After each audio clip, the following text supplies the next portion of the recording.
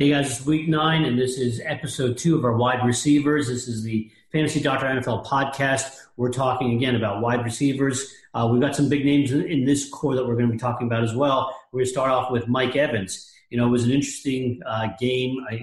Magic is back. This is what he does. He got the streak for 3-4 games, and then he dives, and then you give him 1 or 2 weeks off, and suddenly the magic's back. Mike Evans did have a great game. He had a monster game, played really well. Oh, yeah. What's unclear to me, and I have not found much information on this, is what happened to this knee. And so I'm not sure if this is just a little sprain and a tweak and is a no-brainer for this week and not something to worry about, or is it something more serious?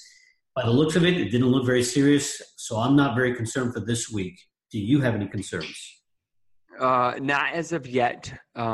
They're facing a softer matchup, likely Bradbury with the Panthers. I'm not overly concerned about the matchup.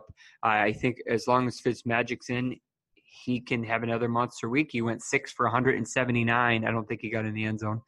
He was either the top wide receiver or one of the top 3 this past week, fantasy point-wise, and I don't see why that can't really resume. Because their defense is so awful. But we don't know how the severity of any knee injury potentially could be concerning. But he's a top 5, potentially top 10, maybe top 5 wide receiver in week 9 after I look up the matchups. But something to monitor as the week goes on. Yeah. Well, A.J. Green has a bye this week, but he's got a toe injury. We don't know if it's the big toe or not, but it could be a turf toe variant or a mild sprain. These sometimes can linger and lead to a lot of lost time. But from the sounds of it, even from the video, it did not look that serious. If you and I were watching the video of them examining him, they were in the midfoot and they were in the toe. So I'm not really concerned that this is a big injury unless I hear something different in the next week or so. But I think he should be good for week 10. Yeah, the good news is that he has a week off. It doesn't sound like a long time, but it can be a lifetime for some of these guys who heal well. They have all these resources for rehabs and everything, and sometimes it's not that big of a deal. They'll put them in a boot to protect themselves, and maybe next week we'll see him practice. So there's nothing really you're going to do about it this week anyway. So let's wait until next week's podcast to kind of speculate more, and maybe they'll tell us more about it then, and we'll go from there. Yeah, so John Ross, a bigger issue, groin re-injury, right? So these usually, when they re-injure, are a little bit more serious, a little bit longer to recover. I don't think he's back within the next week or 2. I think this is a week 11 or week 12 or maybe even a 13 injury, depending on how bad this really is. So I stay away from him. You agree? Yeah, this is why I express so much concern with Tyreek Hill's injury. Some people overreacted.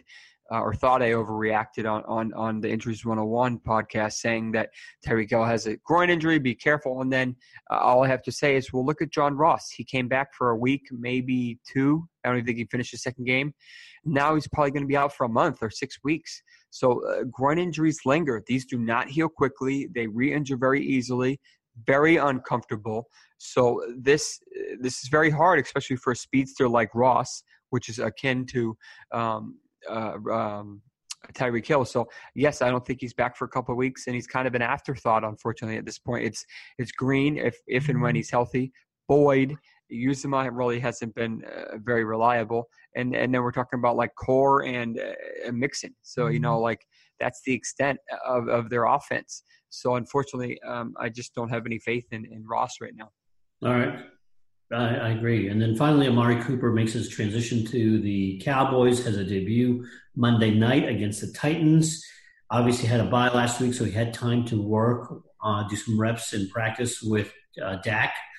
Hopefully this opens up the running game for the Cowboys a little bit more, but also the running game hopefully opens up a little bit more passing, and Amari can potentially be that deep threat that they haven't had. He's had the the rib stuff, the possible concussion, but I don't think this is an issue in either of these at this point.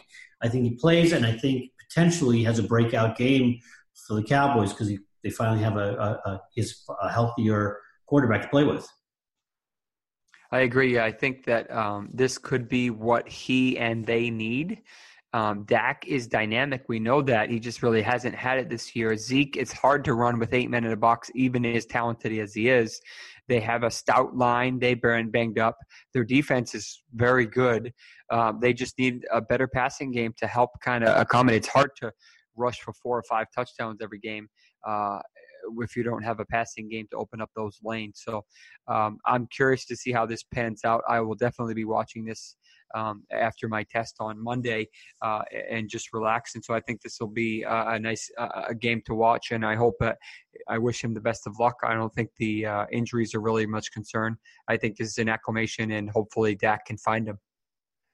All right, guys. So this wraps up this episode for the wide receivers. We still got 2 more to go.